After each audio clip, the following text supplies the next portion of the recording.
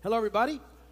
Welcome once again to Vineyard Community Church. We're very glad you're with us. We are starting a brand new series tonight, so I'm sure some of you are very excited about that after I went 23 weeks into the last one. But that just happens. This one could be long as well. I'm calling this Living is Christ. And I want to take some time to talk about the life that we have in Christ, to talk about what living really is, to look at the full and abundant life we've been promised in Christ. And we live in this time where there's so much fear and there's so many crazy things going on. And, virtually every weekend there's a new, bad situation somewhere. And as we said last week, I just encourage you to pray for all those things that are going on. But I want to make sure we don't get stuck in that mess and that we're living life in Christ, that we understand that that's what it's all about, and that even in the midst of chaos and craziness, He has a purpose for us, He has life for us, and it's something that we all need to understand and get a hold of. So we're going to look at lots of different things on this journey, and I'm going to get to the passage of Scripture we're going to deal with when we first go into Philippians in just a moment. So that's where we're heading. That's the intro. Transition, there's always a bad joke. I heard that there was a new store called Moderation. Apparently, they have everything in there. Everything in moderation. Now, it's not as funny when I have to explain it. Speaking of stores, I was in one of those giant big box stores the other day, and the salesman was trying to sell me a coffin, and I told him that was the last thing I needed. Okay. Scripture reading here on purpose, Philippians 1:20 through 27. This is the Apostle Paul. I eagerly expect and hope that I will in no way be ashamed, but I will have sufficient courage, so that now as always, Christ will be exalted in my body, whether by life or by death. For to me, to live is Christ, and to die is gain. If I'm to go on living in the body, this will mean fruitful labor for me, yet what shall I choose? I do not know. I am torn between the two. I desire to depart and be with Christ, which is better by far. But it is more necessary for you that I remain in the body. Convinced of this, I know that I will remain, and I will continue with all of you for your progress and joy in the faith, so that through my being with you again, your joy in Christ Jesus will overflow on account of me. Whatever happens, conduct yourselves in a manner worthy of the gospel of Christ.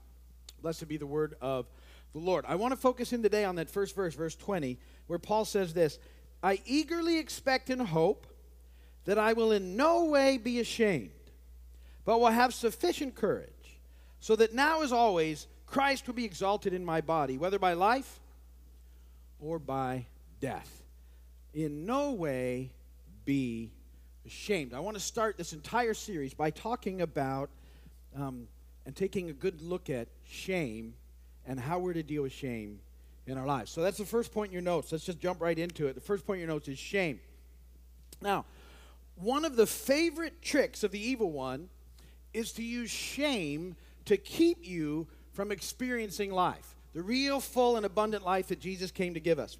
And my hope is that we're going to expose this trick so that the enemy's illegitimate use of it will no longer steal life from you. Far too many believers in Christ are having their lives stolen from them because of the way that the enemy uses shame to keep us from experiencing life.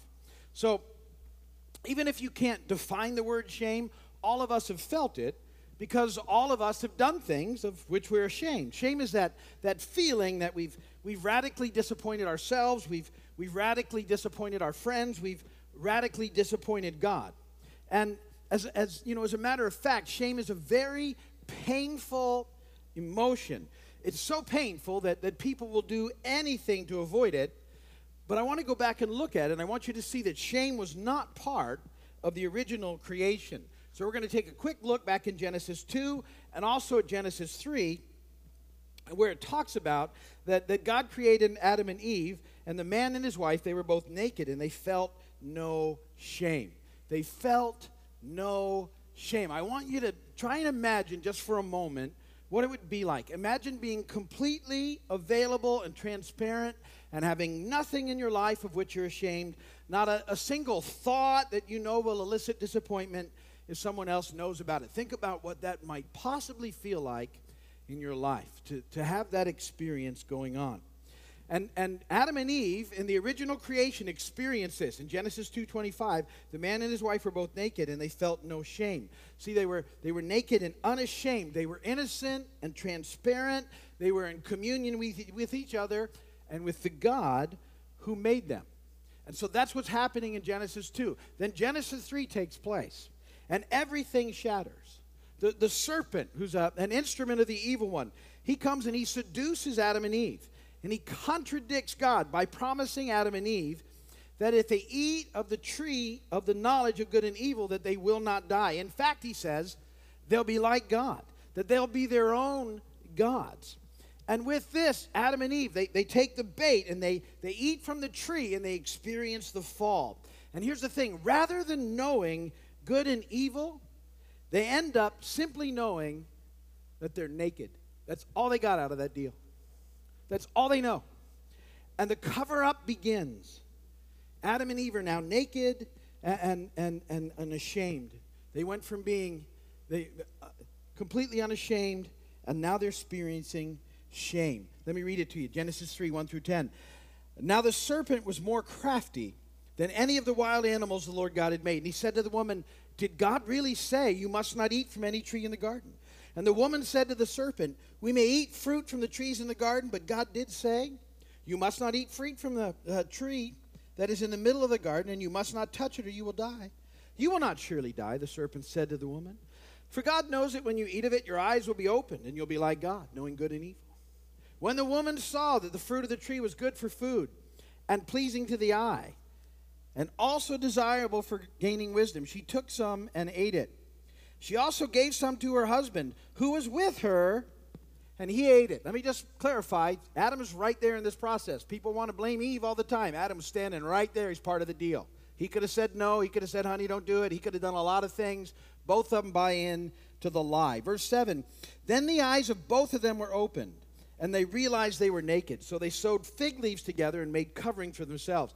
Then the man and his wife heard the sound of the Lord God as he was walking in the garden in the cool of the day. And they hid from the Lord God among the trees of the garden. But the Lord God called to the man, where are you? And he answered, I heard you in the garden, and I was afraid because I was naked, so I hid. The fall takes place, and the human race emerges from the garden shame-based. Now our instinctive reaction is to cover up as we go into hiding from one another and from God. We don't want anyone to see us as naked, vulnerable, defenseless. So we create a false front. And this is the hole in our souls. This is the source of our addictions and our compulsions and our brokenness, is this cover-up. And we step into it and we walk into it, and all this mess springs from that place. But God has a cure for shame, and I want to get to that in just a moment, but I want to look at some of the consequences that are impacting people and how the enemy uses shame in illegitimate ways to steal life from us. So let's just talk about consequences real quick. That's point number 2. Consequences. Paul says this in Romans 7:15. I do not understand what I do. For what I want to do, I do not do, but what I hate, I do. Anybody relate to that? That's the Apostle Paul, 30 years in as a believer. Long time walking with the Lord. I love that stuff. Paul's like us. See, if shame isn't dealt with, it can lead to paranoia. It can lead to an excessive perfectionism. It can leave a person feeling like a doormat for others. It can lead to all sorts of other isolating behaviors. And I just want to touch on them before we get to the cure of this. So like many people are paranoid. They're afraid. Fear just, abounds nowadays. And the root cause of that fear is shame. To a paranoid person, everyone out there is out to get them. Everybody is really there to destroy them or to reveal them for who they think they are. And they're terrified. Adam said, I was fearful, and I hid myself. They're terrified of the possibility of exposure. And so they take on all sorts of ways to keep themselves at a distance and to keep themselves isolated, protective mechanisms that are almost impossible to penetrate. It's fear based on shame. Another thing that happens is this trap of perfectionism. And let me say, it's not, if something's worth doing, I'm all in, it's worth doing right. Don't get me wrong. I'm not saying that's not the issue.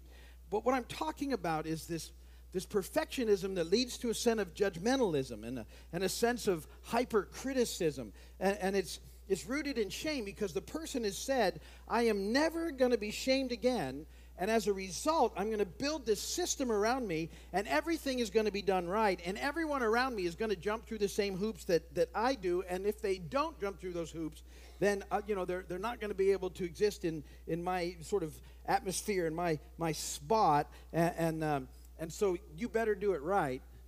And all of a sudden, we become hypercritical, and we're judging everything and everyone because they're not living up to the standards that we are setting for ourselves based on shame, instead of love and reality and the things they should be based on. And so the fear behind that is the shame, again, of what other people think. So they're going to do it right. A lot of people get stuck in that.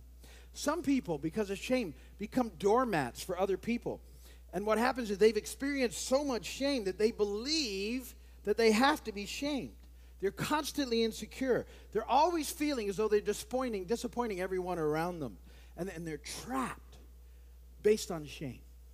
And there's many other isolating behaviors. There's many other compulsions and addictions that we turn to because of this shame. And I can't go into all of them today because I want to jump into the good news because that's my favorite part. So here's what's so cool. We're doing all this hiding because of shame, right? Whatever it is that we're hiding behind, whatever mask we're wearing, whatever behaviors we're into, all those things. But while we're in hiding, God comes looking for us. Just like he did with Adam and Eve after the fall. He searches us out to break through our shame, forgive us, and fill the emptiness in our soul with himself. It's an amazing thing. It happened there at the fall. You saw it. And I want to talk about how it happens continually. So this is point 3. This is the cure.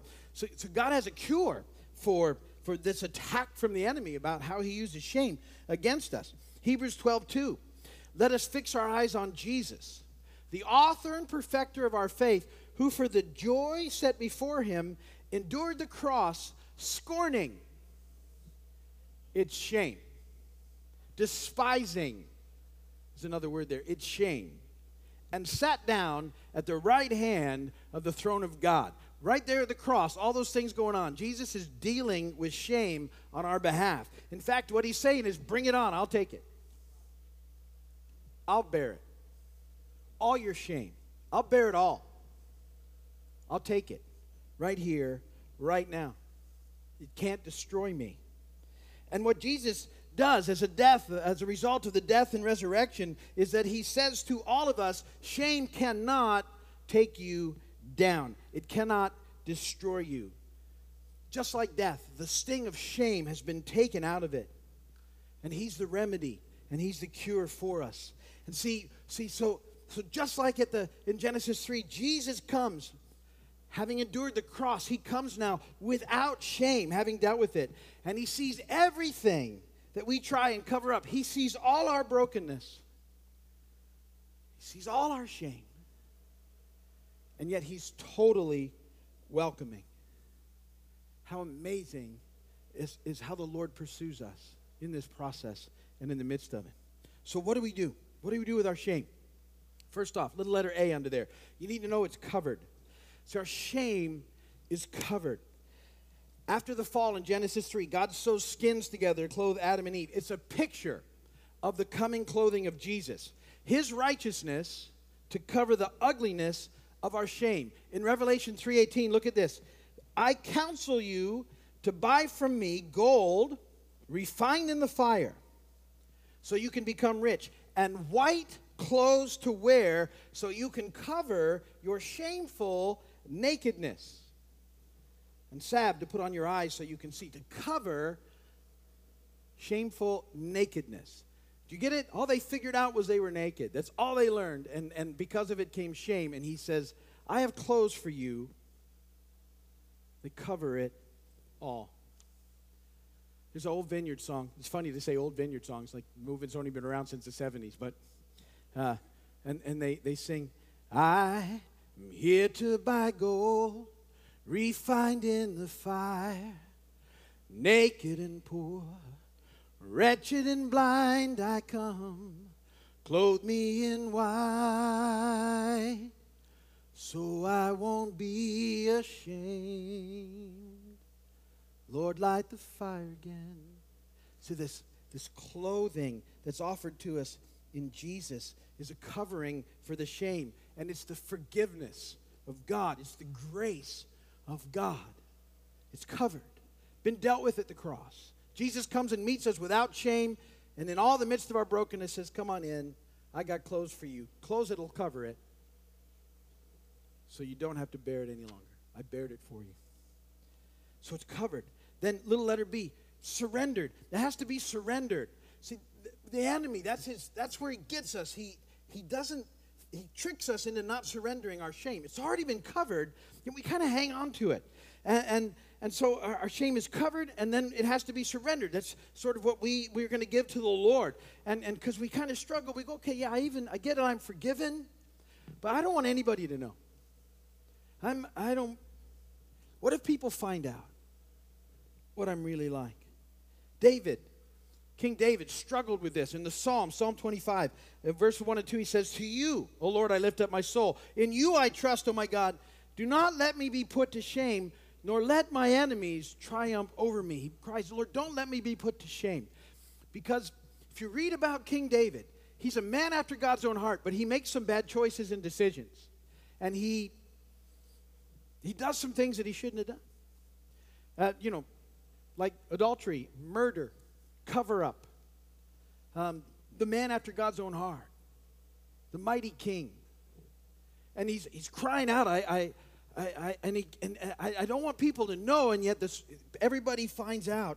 And he's like, how do I deal with it? And what he comes to is he realizes that really doesn't make any difference, because he knows where he stands now in God, that he's covered, he's forgiven, and so he's not going to allow that to take him down. See, and when you surrender it, when you just go, God, I trust in you no matter what, it takes the power out of it. The enemy can't use it anymore. We've all messed up. We're all broken. We're all like King David, a man after God's own heart. We're all just like that. But when we get to God and get right and just, get honest with him, he covers that mess, and it takes the power out of it. It takes the power out of it. To knowing that takes the power of shame away. He says in Psalm 25, verse 15 later on, my eyes are ever on the Lord, for only he will release my feet from the snare. So I'm going to keep my eyes on him, because he's the one that lets the trap go. The enemy would love to keep me in that snare. It's a powerful snare, shame. If he can keep you under it, he does. He steals life from you. Throughout your entire life, so many people who love Jesus, and you got that part down, your salvation's solid in him, but you don't experience life because the enemy just beats you over the head with this shame thing, and you haven't surrendered it. Just give it up. You've come to Christ. You're covered. Let him have it. You can trust him.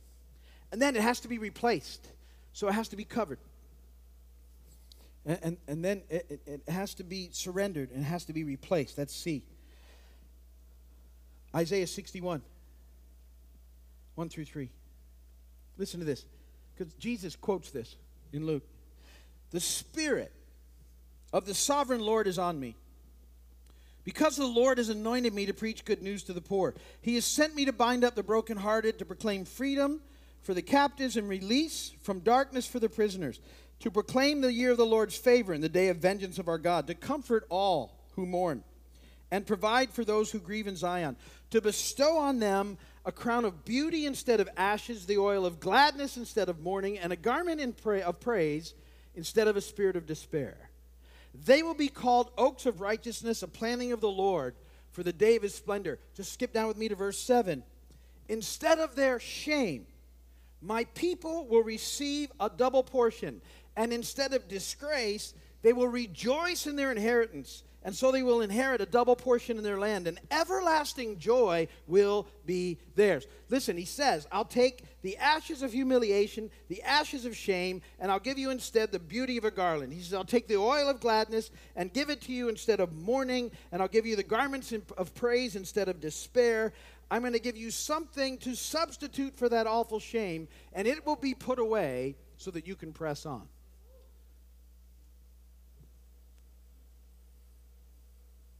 Wow. Covered, surrendered, replaced. And so instead of the crippling effect of shame, we can experience the life-changing joy and peace of the Lord. It's what you got to take on.